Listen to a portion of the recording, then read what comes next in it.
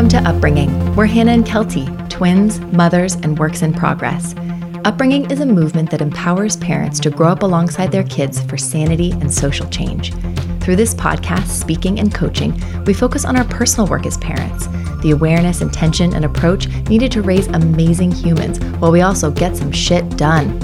Join us to radically redefine kids' resistance as an opportunity to nurture skills and values like consent, nonviolent communication, emotional intelligence, body positivity, and respect. We attempt this by practicing powers beyond control, evidence-based tools that protect our kids' personal freedoms, support their skill building, and better align with how we roll as people.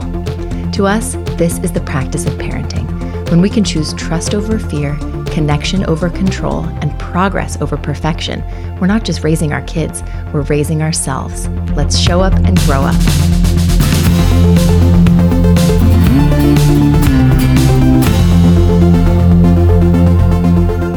We'd like to wrap 2020 with weekly live Q&A sessions here on the podcast. So after this brief intro, you'll hear the audio from our latest live Instagram Q&A.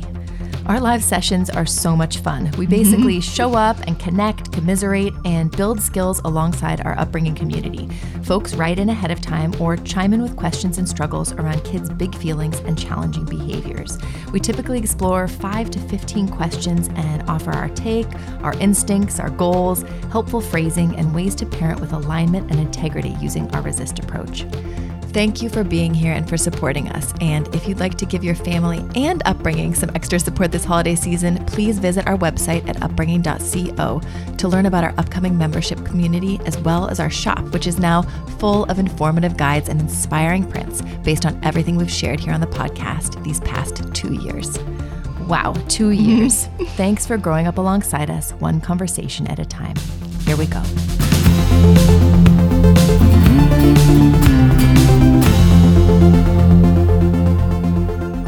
Hey everyone, Hello. I'm Hannah, this is Kelty.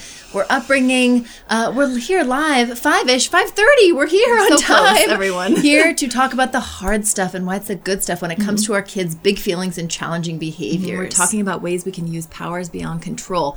Everything we've been given, culturally conditioned to believe, to use in terms of teaching our kids what is right and wrong, good and bad, grow those little humans up the best way we know how, can kind of be problematic, can undermine a lot of the goals we have, those intentions, those ideals for our kids. We talk a lot about alignment. How can we be practicing in those hard moments with our kids in a way that's going to align to our goals, align to the person that we're hoping to raise, who's going to go out there and make some serious change and not be like a fragile white person, right? We also talk about spirited and sensitive kids. So not just about us as parents and our experience and responsibility as the one with the power and the privilege in the relationship, but also about our kids. And not in a way of like, oh, we need to fix them, oh, we need to change them, but like, damn, these are amazing unicorns, these children, especially the ones who have a really strong sense of inner wisdom and inner authority from the get-go, right? Those are the kids that are they're special. They're special. Yeah. And I think society tells us they're special in a really bad way, in a negative way. Society stigmatizes them. They tell us we should be embarrassed by those kids. They tell us that we're cursed. We got the kid that never wants to leave the birthday party. We got the kid who's always at the fountains, stripped naked, biting people. We got the kid who can never make it out the door without a sock that won't go on right? We got the kid that can't be hanging out with other people without bopping them on the head. Right. We got some amazing kids. Amazing. We love our kids so much, and they're so amazing. And the beauty and the opportunity has been that they have taught us so much as parents and people. Their beauty, their beautiful spirit has ignited a spirit within us that has changed us in a fundamental way. And that's what we like talking about. We like talking about that change wave, that feeling of, oh my gosh, it's not about me changing my child, but it's about me acknowledging the change in myself, in bringing this little person into my home, into my world, right? Yeah, and being inspired by them. Yeah. All those moments that we feel like they're challenging us, they're pushing against our authority, they're checking our privilege in the parent-child relationship. Those moments of resistance when we want to use our control toolbox, consequences on my terms, now, threats, rewards, overpower, lectures, shame, spanking, timeouts, all that stuff. When we want to do that, what we're trying to do here at Upbringing and in this community is to use powers beyond control. Research shows we don't have to do any of those other things. We can be using our resist approach, basically a loose 6-step model for a conversation that seeks to meet two people's needs or a group of people's needs, that basically says, hey, you got needs, I've got needs. What can we do here? Let's check in about it. Let's be neutral and cool, not create shame and blame and a lot of baggage, right? That we're all dealing with in our 30s, 40s, etc. Send us some thoughts, some struggles, some questions you have as we're going here. And then I just wanted to start this with a win. I think a lot of folks always ask us, your resist approach that's available on your website, is it like for like just kids, or like is it for like partners or for mother-in-laws or for other folks? And we're always like, yes, the resist approach is for everybody, and it's really cool to see it in action. And so I just wanted to read. Can I say what it is? Really quick? Dive in. So when our kids or someone else is resisting us or resisting our agenda, or we're having a little bit of a conflict, right, or a disagreement between us and another person, our kid. Primarily, we talk about this. Yeah. We use the resist approach for that resistance, to be resisting this cultural conditioning that tells us to dominate people below us, namely our kids, in this like very natural, normal paradigm and institution of a family. And we're trying to kind of break down those walls, knock down all of that down, all of that. Oh, Kiki Cream, you're here. You're ready to learn, you say. Welcome. Love you. We're trying to interrupt those cycles that say dominate someone below you. The institution of family is top down, right? Respect goes up, wishes and demands go down, and expectations go down the food chain. And we're trying to say, let's just level that playing field. Let's be human to human. Let's make this family an egalitarian, democratic space where everyone's feelings are recognized. Everyone's needs are valued. There's still people in charge. Everyone's voice is heard, right? Where we still are in charge, but we don't have to be controlling those with less power, because everything we do with our children is showing them how power can be used, abused, or experienced by another person. So we respect, we empathize, we sync up, we innovate, we summarize, and we trust. Right.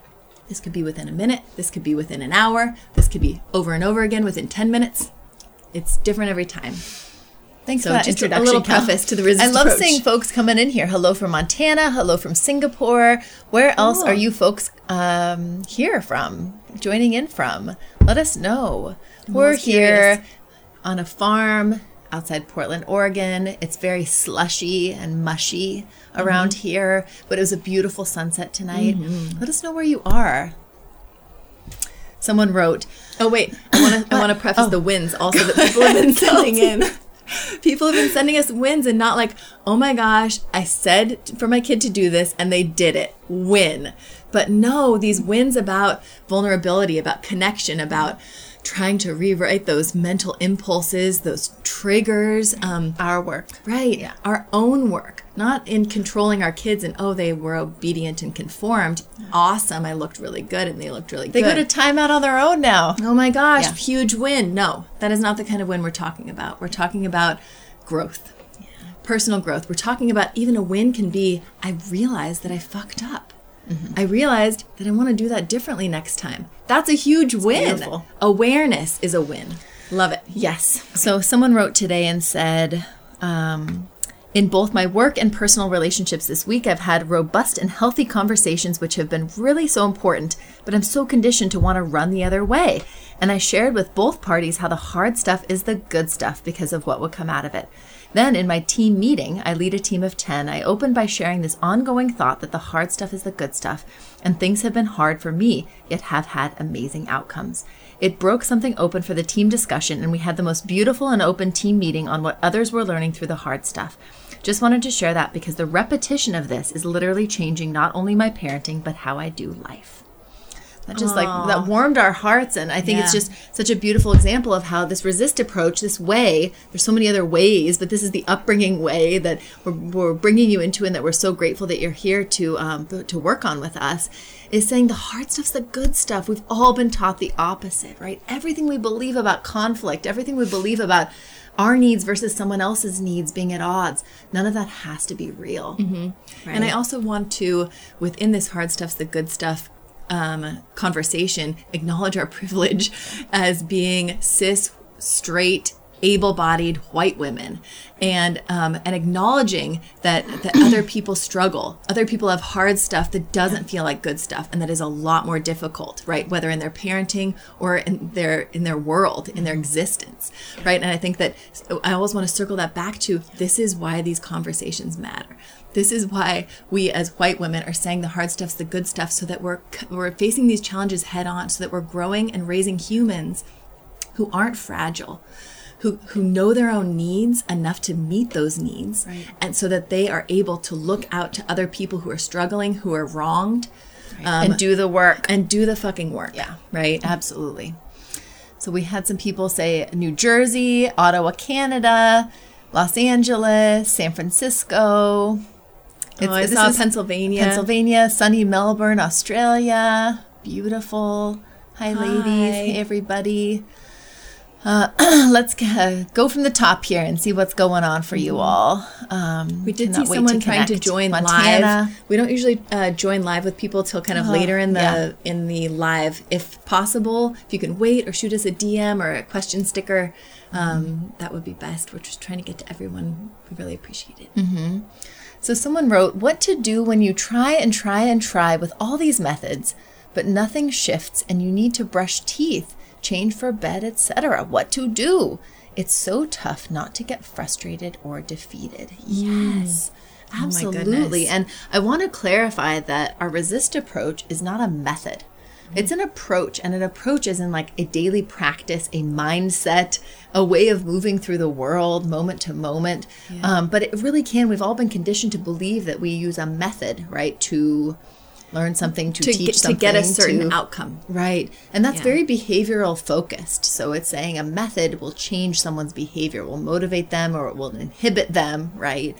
And so we want to kind of bust out of that binary behavior realm and say, it's more about connection. It's more about relationship. And that's the day-to-day. At the same time...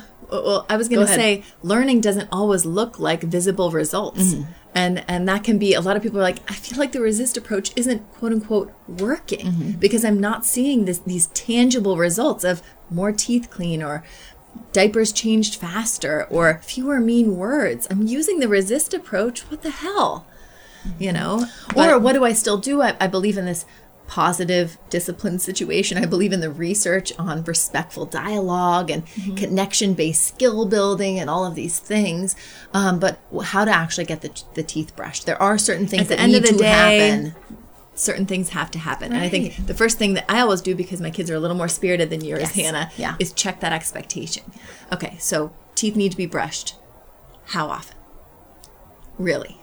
Do they have to be brushed every night? At the expense of... See, I even forgot that it's 2 times a day from kids. Oh, just 1 time a night. That's a lot. No, but really, but we talk often about the skill and the value. So we ultimately want our kids to, with toothbrushing and hygiene, with cleaning up and chores, with manners and nice words, right? We want them to learn the skill, brushing those teeth, picking those things up, saying those nice words. Right. But we also really want them to learn the value. Right? The underlying reason about all of this. We want them to feel it. We want them to feel, God, it feels good to have Why do we want that though, Kelty? Hold on. God, it feels good to have a clean space and to have chipped away, picking things up, zero it out, make it feel better. God, it feels good to genuinely communicate gratitude to another human being.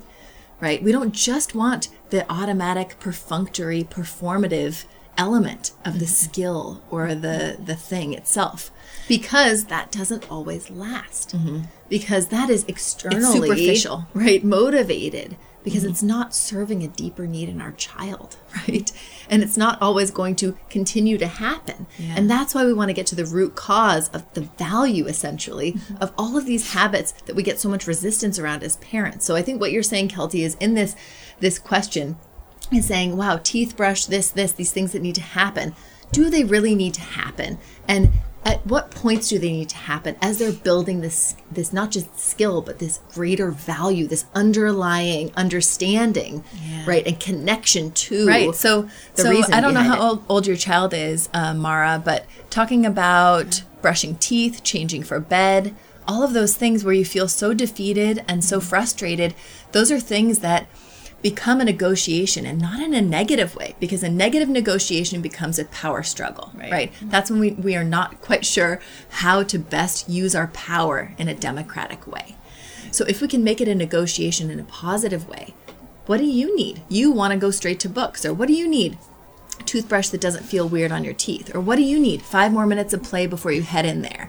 What do I need? I'm just your parent. I'm just kind of looking out for you. I was thinking it's been a couple days since we brushed teeth. This is when we use the resist approach, right? To say, okay, what's your concern? What's your need? What's going on? We usually don't even ask for that. Instinctively, we're like, here's my need. Here's my agenda. Here's my expectation for you to do this thing now in this way, right?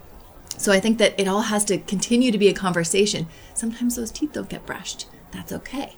Sometimes they go to bed in their clothes from the day that had like dog poop on them. That's okay, right? And this is coming from somebody learning can happen from who had incredibly resistant kids and had to let go of a lot of expectations that their Virgo brain and heart held very dear, like so dear, like the dearest of dear expectations, right? But our kids can challenge us in that way. Not challenge us like, butting heads, but challenge us to hold that expectation into the light and say, to elevate. How often? How much? Why? How come? And then communicate it to the kid in an open dialogue. So I was thinking, teeth brushing usually happens twice a day in other people's homes, just throwing that out there. What would work for you? Maybe morning before you go to school and evening before bed is too much of a transition time to be putting that demand on you. When do you want to brush? How do you want to brush? Do you want to do it in the shower? Do you want to do it sitting on the counter with me? Should we put a special song on? Do you want to do it once a day, but for 5 minutes? Because you know why it's got to happen. It's got to happen. There's some sort of inner resistance or struggle with you around this. Yeah. And I want to help you understand it so that when you're older and you're struggling to get the taxes done, get your ass to the gym, put in that TPS report, do whatever it is. But this is where people are like, this is so permissive. You're just bending over backwards to make it easy to problem solve for them. And Hannah jumps to Futureville. Why do we want to explore these inner resistances? Because our kids are going to have inner resistances for the rest of their lives. We have those, and we struggle with them, right? We don't know how to get past that you know, that barrier to self-growth, to optimal living, to the garage. Whatever. I'm going to call my sister so she can give me a pep talk about it. Then I'm going to put my favorite podcast on, and I'm going to do 10 push-ups and then just jump into doing it. And I'm going to set a timer so I only do it for 20 minutes. And then I have something to do that's fun after. And then I get to go eat my cupcake that I've been saving for 3 days in the fridge. Right. Great. I totally problem solved working on the garage for 20 minutes. Right. That's the innovation step that we spend time on with our kids in the resist approach, right? That's the skills we're building with them so that they don't run away from, right, or suffer through their lives. Mara said, I love this. What comes up, though, is worry it will make it even harder if I show that she doesn't have to brush her teeth if she resists, and also getting out of the routine. Yeah, and so that's the thing, like for me, so I didn't open it up that much to my kids, for example, because they're sensitive, but they're not as spirited as Kelty's kids. So, for example, I would bring them into the bathroom and I would stand by the door to create this space of here we are. You mean like a human barrier? No. That they need to scale to escape? No, my kids wouldn't do that. Mine would. So they would hang there and then we talk about it and we bring them into it and we discuss, right? And I think that you, Mara, you might be wanting to talk about the summarize step, which is that loving follow through we talk about a lot, where you might have to set a little bit of a limit. You might have to set a limit where it's like, well, so then we can't do that yogurt and honey before bed or anymore. We usually want to throw that out right away. If you don't brush your teeth, no books. Right. If you don't brush your teeth, no dessert tomorrow. Right. If you don't brush your teeth, we throw out these limits being like, please just brush your teeth. Just grab on and do it. Instead, we want to make a logical, natural consequence. So I just wanted to share. I know you're kind of like squirming to get out of here. Just wanted to share. I'm worried that if we can't brush teeth sooner than later, because it's what we do and it's been a couple days, that we will have less time for books. Right. We won't get to read that Bad Guys book you're so excited about. Like, oh my God. We also might not be able to have that yogurt and honey anymore, right? Because the sugar gets in your teeth. And remember what happens? It's going to eat through your tooth. So we want to clean that out because otherwise what happens? But just shot. I'm just putting it out there. Totally. Just throwing out the I'm why. side by side with you. I'm the little person that's going to live on your shoulder the rest of your life, helping you through these decisions, right? You can do it. Right. What's another reason, What's going on? And then what can we do to support you? Or remember last time we were at the dentist, I was thinking back to it and being super neutral and not scary and doomsday-y. Right. Thinking back to the dentist. Dog's barking. And I was remembering what she was saying about plaque buildup and just how you were a total rock star going through the tooth cleaning, but they might just have to get in there a little more. And I know you're sensitive about it. So I just wanted to put that out there. If we could get them cleaned every couple days, we probably wouldn't have to do that. This is the fundamental respect step where we take 5 minutes longer with our child around toothbrushing, right? It's a consent issue. Right? And where they get to make that choice, but we're continuing to show them this positive thing of it needs to happen. My children, after one of those things or two, will be okay, fine. Because when her kids say that, tears literally spring out of my eyes. Because you've never heard that. Yeah. I hope this helps. This is the practice, right? Loving follow through. If you have a 1-year-old, a 1.5-year-old, maybe you get in there a little bit. You say, I have to get this thing if it's a real must. Mm-hmm. That's when you loving follow through and say, I'm going to lift your body and move you into the bedroom. But it's not. So much about our work here is examining what is a must.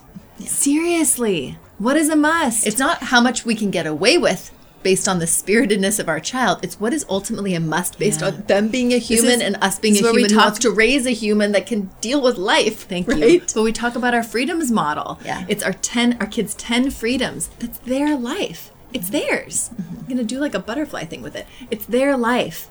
And we have to figure out how we can operate, intersect in a sensitive, respectful way with helping scaffold these skills and building these skills without over-controlling and dominating. Right. We've been so taught to just go at everything head on. You got to brush your teeth. You can't wear those clothes to bed. I'm creating security for my child by telling them they must do this every single time. Is what's happening in our brain. A lot of kids do feel security in doing that, and then they do it, right? Yeah. I just hit the mic, sorry. That's okay. But other kids, they need a little more information. They need a little more agency. They need a little more connection. Flexibility. They need a little more flexibility, right? Yeah. And we have to attune to that and say, wow, my child is showing me they're needing a little bit more. What can I do to support them? Because if I support them, it's an investment in their skill building, right? Mm-hmm. And our relationship ultimately. Yeah, but this could be said for picking up. Everyone's just my kid won't fucking clean up after themselves. Yeah. Basically, I pick up all their toys because they're a year and a half. They're 2. They don't know what's going on. They throw one block in and they're helping and it's so cute.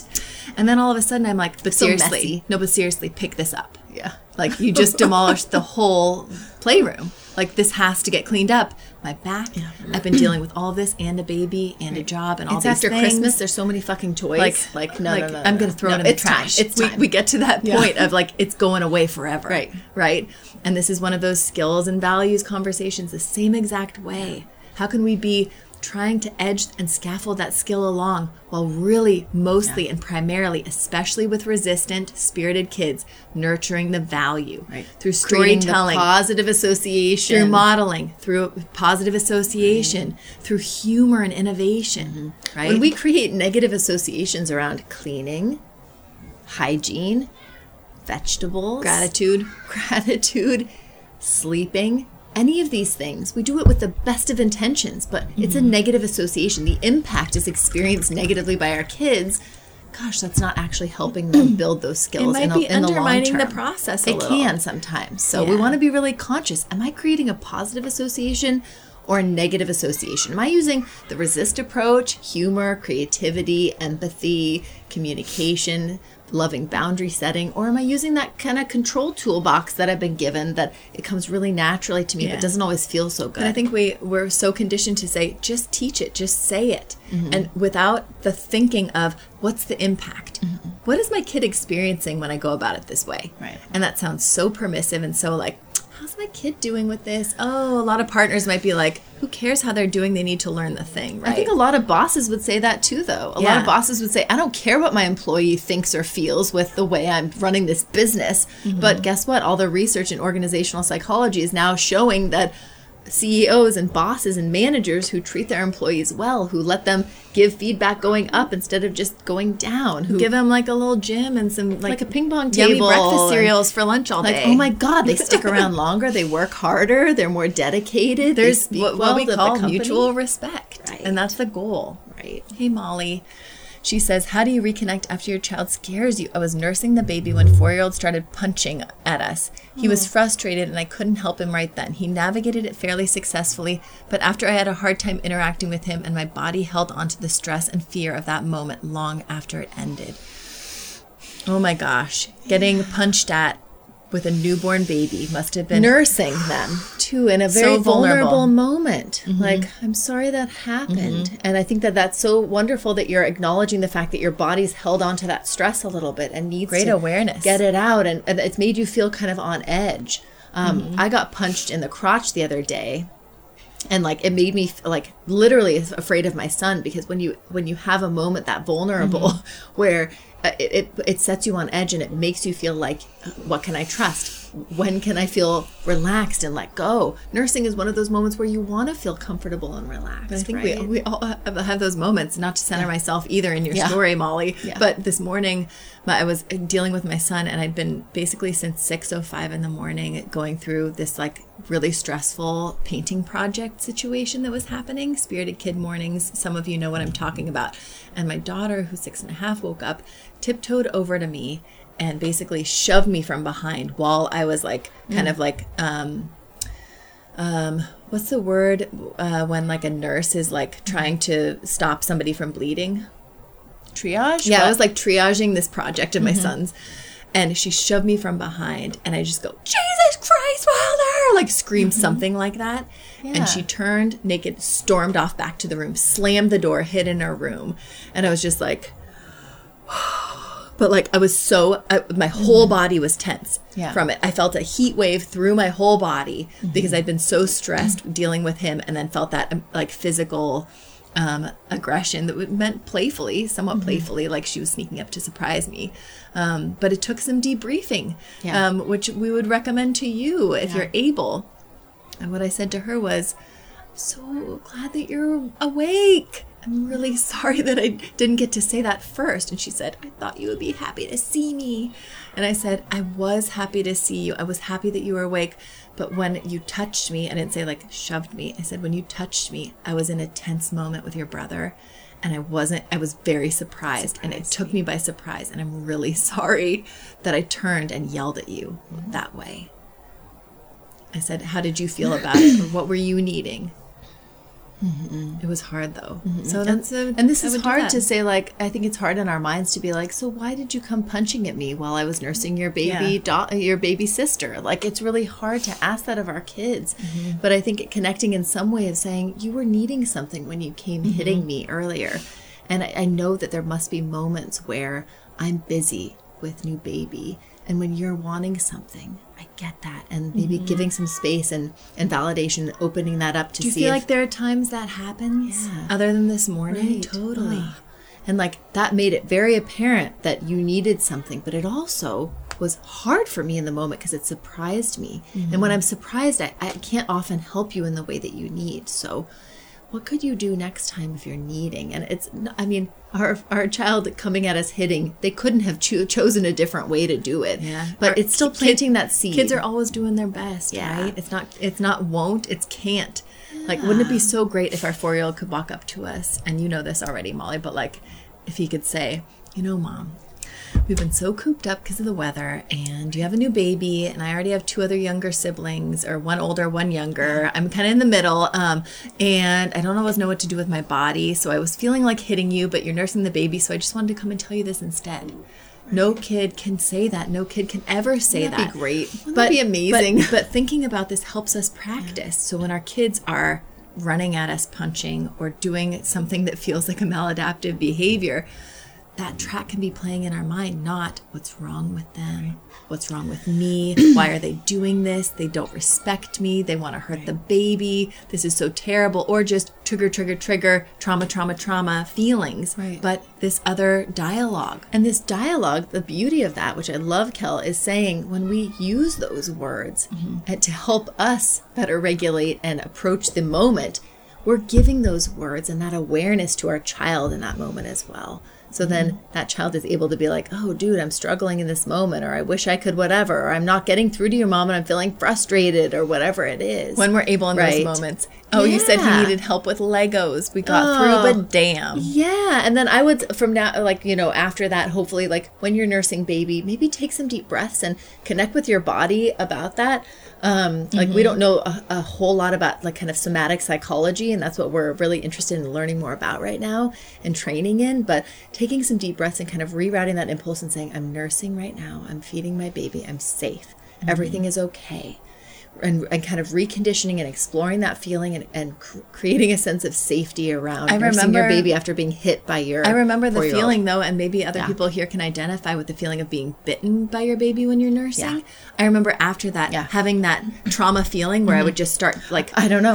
Yeah. They might, and just a body flush and that sense of that lack of trust and safety is so hard to deal with. So Taking from an some outside deep breaths, source. reconditioning yourself in that moment with your baby, right? Yeah, you're doing an amazing job. Hang in there. Here from Central New York, my biggest trigger is when my oldest becomes destructive when he doesn't get his way, someone says. That's so hard. Yeah, that's really hard. Yeah, our Big Feelings Guide talks about that a lot with helping de-escalate those big feelings and manage that frustration, intolerance, which is so normal in kids, to just go from 0 to 100 and feel really frustrated and just get really dysregulated from what seems like the most innocuous moment, right? That is an opportunity for them to release that stress, to purge that stress. That's not saying they can tear up the house. That's not saying they can attack us, right? Yeah, but it is a rewriting of beliefs that the hard stuff is the good stuff, right? They're working it. So like those hard things, destructive behavior is stigmatized in society as they're losing it. There's something wrong with them. They're looting. They're rioting. That's bad, right? Instead of what are they needing, right? It's at the heart of this. That totally losing it toddler, that person rioting and breaking stuff. What's going on with them? What are they needing? What are they upset about? What's the underlying situation here? Instead of, I don't like how this looks. I don't like how this sounds, right? And it's huge. not just about that last incident, which is, oh, they lost the game or they didn't get another cookie. But it's like, this could be like microaggression on microaggression, micro stress on micro stress. Traumas. We just moved. It's a new baby. It's a new school. They miss their friend. All of these things. And not to excuse a behavior, because I think we all get kind of caught up in like, well, that doesn't excuse the behavior, condone it. But I think they're mitigating circumstances. Continue to understand and build awareness around why our kids are doing stuff. And that focus is our primary focus because it helps us meet their needs, right? If we understand what those needs might be. Yeah. And if we can meet our kids' needs, then they can get aware of and ultimately begin to meet their own needs, which is awesome, right? But that whole ball game, Hannah, is trying to rewrite that programming that says this is an emergency, this is wrong, they shouldn't be destructive. Like this person said, they're triggered by that. Hard. He didn't get his way, right? Even that phrase is so loaded. It's so hard and it goes through my head so often. Just because you didn't get your way doesn't mean you can. XYZ is the phrase that we've all been conditioned to say. As opposed to, it didn't go your way. The situation didn't go your way. Can we even just change the words a little bit to say that? Which is your impulse to advocate for what you want is absolutely great. There's nothing wrong with advocating for your impulse. And as a parent, knowing your brain development, I'm not even going to focus on the fact that you advocated for your needs by flipping that table over, right? That's the other thing that we tend to do as parents is to focus on the behavior and impact. You didn't get your way. You flipped that table. Ugh. And then that hurt your sister or made her cry or that was loud or embarrassing. Ugh. That's all we tend to focus on. Basically, I'm going to do 3 here. The impact, the needs before that, or the behavior before that, and the needs are what we are always leaving behind. What were you needing? What was going on? You didn't like that, right? That's the empathize step. You didn't seem to like that we said no more cookies, or you didn't like that the game was over, or the show ended and we took the iPad. You really wanted more. And we're leaning into what their need is so that they can, like you said beforehand, eventually verbalize that instead of just wigging out about it. As their brain is growing, we're scaffolding that understanding through our words and our calm presence when we can. We can't always do that. Also, we wanted to mention our friend Jen from Your Parenting Mojo podcast. We're going to have her on next. So brilliant. Live and next podcast episode. We're going to bring her on to talk about triggers because we're all triggered. We all have a lot of like little micro traumas from our upbringing and a lot of unconscious beliefs and baggage that when brought into this parenting sphere blow up. Yeah. Right? And I feel like often we talk about how our number one skill in the moment with our kids' challenging behaviors and big feelings is that oxygen mask that we talk about. Put yours on so that you can help your kid, right? Like our job as sensitive support staff is to serve, but we got to be regulated first. We can't co-regulate and help our kids work on their emotions and their emotional intelligence if we're losing it, right? So how do we do that? When I think so much of what we talk about at upbringing is our beliefs, right? Rewriting those beliefs, busting those beliefs that we've been conditioned to understand and creating new ones that actually are child development focused, that are research focused, that are beneficial to our kids and ourselves. And then also saying, okay, so beyond those beliefs, those mental mantras that we talk about a lot, what about our approach? What does that sound like? What does that look like, right? What phrasing do we use? How do we show up through the resist approach, right? So it's like our freedoms model is the why, our resist approach is the how.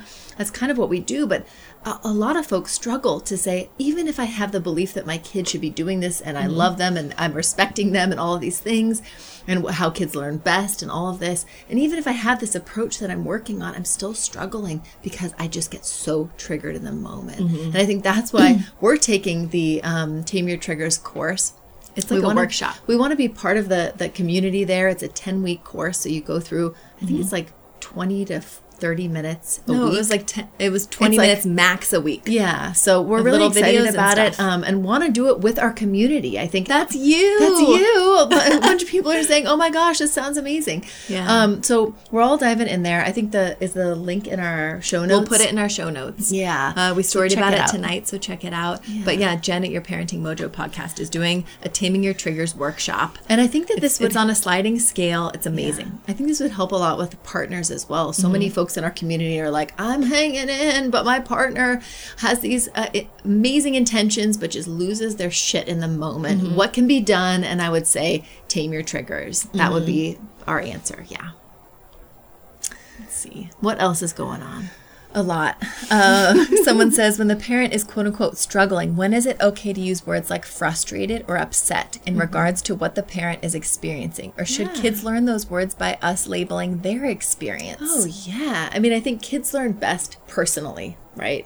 We focus on their self-awareness over socialization. So we focus on their experience. That's the best way for anybody to learn, is through their own experience instead of through perspective taking, through external values and expectations, through that socialization is what we call it.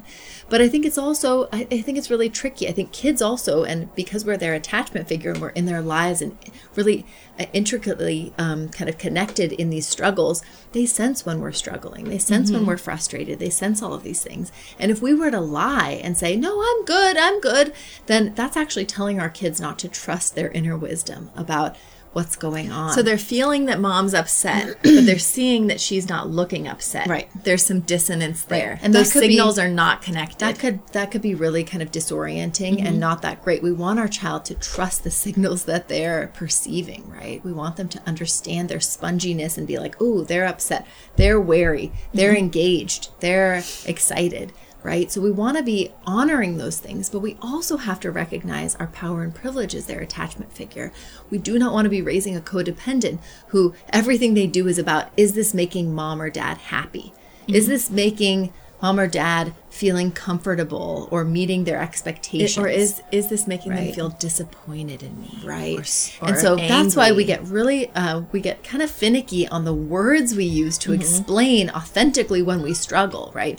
We want to be honest, but we also don't want to like kind of trip into shame land, right? Or codependency land, right? So what would we kind of use instead, Kel, in those situations? I would say I'm struggling to support you right now. Right. Or I'm struggling with the noise. I think I need to step out. So that's when we put a boundary for ourselves. We say as opposed to putting a limit on our kids. Instead of saying, you need to be quiet. You're bothering me. You're frustrating me. Unacceptable, those words. I'm saying, I'm struggling to support you. I'm struggling with the noise, or I'm struggling with how things are going right now. I need a little bit of space. Right. And we're not saying you, we're saying I. We're not saying when you do this, or the way that you're, or any of those like we're not making our kids responsible for our needs, for our feelings. Yeah. It seems very natural for us to do that, to teach, but it's actually putting too much pressure on them to be meeting another person's needs in these early stages of their lives. I think that is one of the biggest asks for us as parents, especially parents who aren't more conditioned to spank or to yell. If we've made a decision, I'm not doing that, or I can't do that, or I'm not inclined to do that, we're going to shame. We're going to gaslight. We're going to stonewall. We're going to say, yeah, you do that, you've just lost some esteem from me. Right. I'm going to use my love. That is our only tool often. As women who are not used to conflict, right? And we don't have the tools and the skills. So we use our love as a conditional thing. A tool. Yeah. As a tool. And it's so understandable. It's so understandable. And it's really like the number one go-to for a lot of us. It's all we've got if we're not going to hit or spank in those moments. And I think that we still don't need it. And we can be marching little tiny steps forward to not be using it. I think the less we use, the more sensitive our kids become in understanding another person's needs. I think oftentimes we feel like we need to hit them over the head with how terrible that decision was, what the impact was on another person. But at this point, like, I can literally look at my daughter and be like, and she can be like, oh my gosh, I'm going to check this and do that. And I don't want to shame her or push her into any of those things. But because I haven't conditioned her to have to experience a consequence to want to change her outlook or her words or her behavior, she's very hyper attuned to those things, right? Yeah, Kiki Cream says it's going to be hard, but I think it will make a difference. Ambi June said, what about being yelled at? Is it like hitting where you say, I'm not going to let you yell at me? Or do we allow that? Yeah. That's such a great question. I think this is about, instead of setting limits on our kids, I think that's where we come from in our typical control toolbox. We say, I don't like this. I'm going to control you and tell you to stop doing whatever it is. Or within the respectful parenting sphere, saying, I can't let you hit me. So we're going to stop hands for physical violence. That's like kind of one of our biggest limits or personal boundaries is physical violence. Right. But it's so swirly around that self-expression, our kids' freedom to speak and express themselves and feel. Right. Speaking mean words is feeling. And we always differentiate that instinctively as a behavior. You can feel that, but just don't say it that way. Kids is where we go. But kids can't differentiate that. Right. So I think in those moments, I think just like when our kid's hitting, we'd say, you're wanting to hit, you're feeling really angry. We get to the root cause. We honor that impulse. And we say, I can't let you hit me. Yeah, that's too rough. You're wanting to hit. I'm going to give you this other option, or I'm going to set some space between us while you're feeling that way. Yeah, I'm here for you, but I can't let you hit me. And I think the same goes with verbal abuse or quote unquote, where our kids are yelling or screaming at us. We'd say, you've got some big feelings about that. Yes. I need to take a little space because it's making me feel overwhelmed, right? And so we're not saying you are a terrible person, you can't do that, you shouldn't do that, you should do this instead. But we're also not saying I'm a doormat and I'm going to sit here and endure all of this, which goes against a lot of our kind of like coming into our own selves as non-codependents, as strong feminists, as strong women. I can't endure this. We get triggered and we're like, no, little person. You can't talk that way to me, right? Right. It's so tricky. I think as we're doing this work, it's okay to set that boundary and say, I'm struggling with these big words. I understand where you're coming from. I'm going to take some space and I'll be right back, right? Yeah. We're not saying you can't say them. We're saying honor you, right? But I'm going to set this personal boundary, right? And we're teaching our kids how to do that, right? When they don't like something, it's not about changing the other person, which is very impossible often and inappropriate. The power is within us to make these changes, right? That's the nonviolent communication kind of take on a lot of this, is saying, what are our needs? Let's state those needs, right? Let's state those feelings, especially in this power dynamic with our kids. Let's be responsible about it, but say, I'm going to take a quick second, right? Here's what I'm needing. Yeah. I see you needing this. Is that right? I'm needing this right now, so I'm going to do that. As long as it's not shaming our kid for their behavior, because they're a kid, they're not a peer. Right. It's different. Yeah. Someone says, yes, this is so hard to do. I'm a sensitive introvert with a spirited extrovert for a kid. He is at 100 all day, so I find it hard to recharge during the day. Yes. Oh, Yeah. absolutely. Yeah.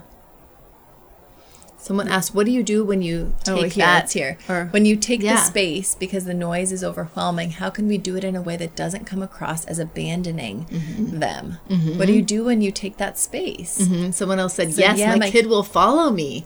Yeah. I mean, I think we often talk about taking a personal time out when we feel compelled to send our kid to their room or be like, shut the fuck up, or whatever it is.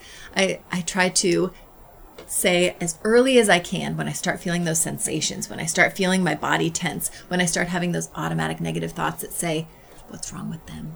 Why are they doing this? This is terrible. Yeah, right. This is the last thing I need today. What's their problem? All those things that pop into my head. That's when I now have a ding ding that says, ding, personal time out, so that I can, with enough time and energy, still comport myself in my face, to not be a terrifying visage, and to say, you know what, I'm struggling. I need to take a quick break. Or even, I'm not struggling. I'm going to take a quick break. I think oftentimes the reason you want to do it But the early, level of struggling, Right. I might have to say I'm struggling. Otherwise, I scream, what's wrong with you? Right, exactly. But I think the earlier we're able to recognize that and build that self-awareness and communicate that, the more able our kids are to let us go. And I think oftentimes once we're embroiled in an energy kind of rebalancing situation, it's really difficult. And I have had to close my door in my room and say, I'm going to be with you in just a second. I have to take a deep breath. And that's okay to set that boundary. Or to close yourself in the bathroom for a moment and say, you want more of me, but I'm feeling like overwhelmed right now, and I'm going to go take a few deep breaths. Yeah. That's good modeling And for I them. think it's a couple of people have mentioned that their kids follow them and that it tends to escalate when that happens. Okay. I absolutely will use that as a tea kettle situation. So if I feel like they might pursue me, I'm like, great, let's push this to a head. We want to get it all out of there right now. Right. So if they're ready to go, instead of it just kind of simmering along and basically torturing me for hours, how can we push this to the max? Me leaving will often do that. Me saying I need some space will often lovingly lovingly, but giving them that space. give them that extra push to vent that stress, to basically turn the tea kettle up all the way so that they can get it all out, and we basically push the kind of situation along so that it can hopefully resolve, so we can get there a little quicker. Right. It's like setting a boundary when you are like, well, I could squiggle along, where they're like squeaky wheeling and simmering all day, or I'll just hold that boundary lovingly but firmly, and then they will push up against that and have an explosion and get all the stress out of their bodies. Yeah, someone That's said, great. I've locked them out, and they pound on the door crying. Yeah. Locked them out of my room. Yes. Yeah. Locking out of the house, potentially okay also, depending on your situation. Depending on the safety and everything, if they're okay, depending on their age, they can handle taking a quick break from you. The onus is on us in that moment to use that time, whether it's 5 seconds, whether it's 2 minutes. It's not a power play. It's not a power play. How long am I waiting them out? Hopefully they're going to change their behavior. This is my go time to take some deep breaths and actually come out on the other side better to support them. This is my chance to come out and open the door and say, how are you doing? And not I'm still pissed. What's Right. going or on? I've Whatever. taken a few deep breaths. I'm here for you now, right? Yeah. I think also just the situation in general, this isn't something we want to be doing all the time. This is a situation where we're like, God damn it, I'm needing to get away from my kid and I have to shut them out of my room for a minute or the bathroom for a minute, and they don't like this and I don't like this and it sucks. And I think all of this is saying, great, this is information for us to consider later and say, wait a second, why did this escalate to this point? Love it. Why did this happen? I'm going to circle back, not with my child about this, but about me. How long did it take me to set that boundary? How long did I let my kid push me and poke me until I literally freaked out on them and had to go hide in my room? Right? We've all been there. And I think these moments don't just justify us leaving our child, but they really call us in to say, why did it get to that point? There's no one at fault here at all. Yeah. But why did it get to that point? Can we work backward in that self-awareness and that self-regulation and that taming our triggers situation that we've talked about with your Parenting Mojo, the workshop we're going to take?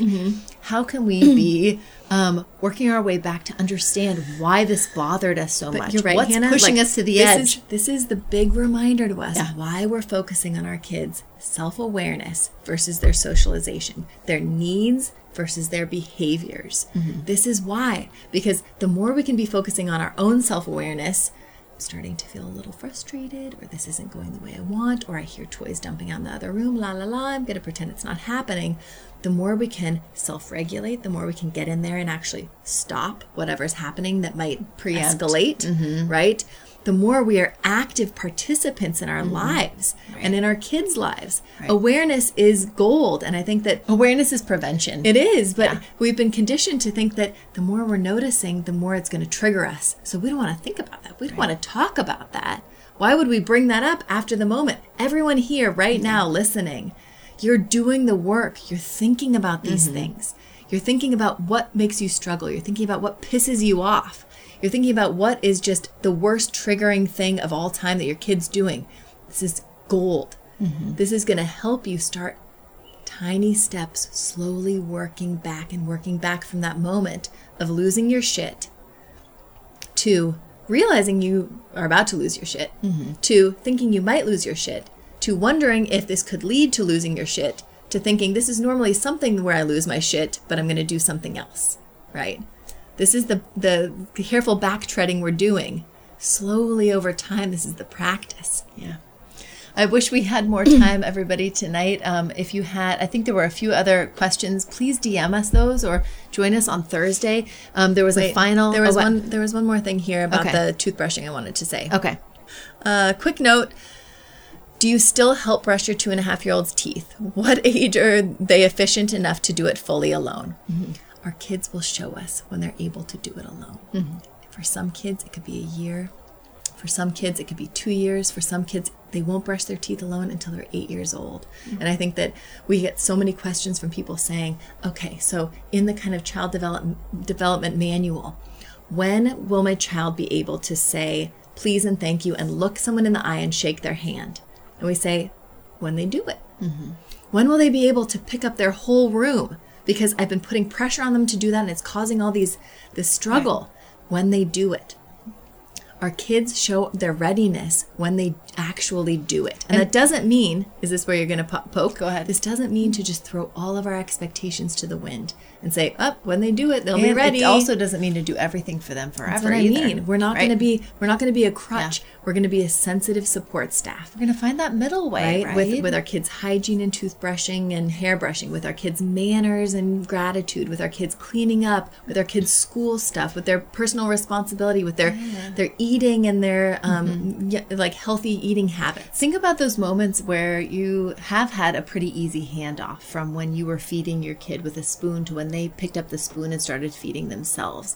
There are those moments when you were kind of walking them, maybe, which we actually shouldn't be doing with our kids, to when they started walking on their own, where we were reading to our children and they started picking up these words and then started reading along with us, right? These are processes. They're long-term processes of scaffolding where we begin with all of the skills and then they start assuming those over time. And the same goes for toothbrushing and all of these other tricky things. So remembering, where is it?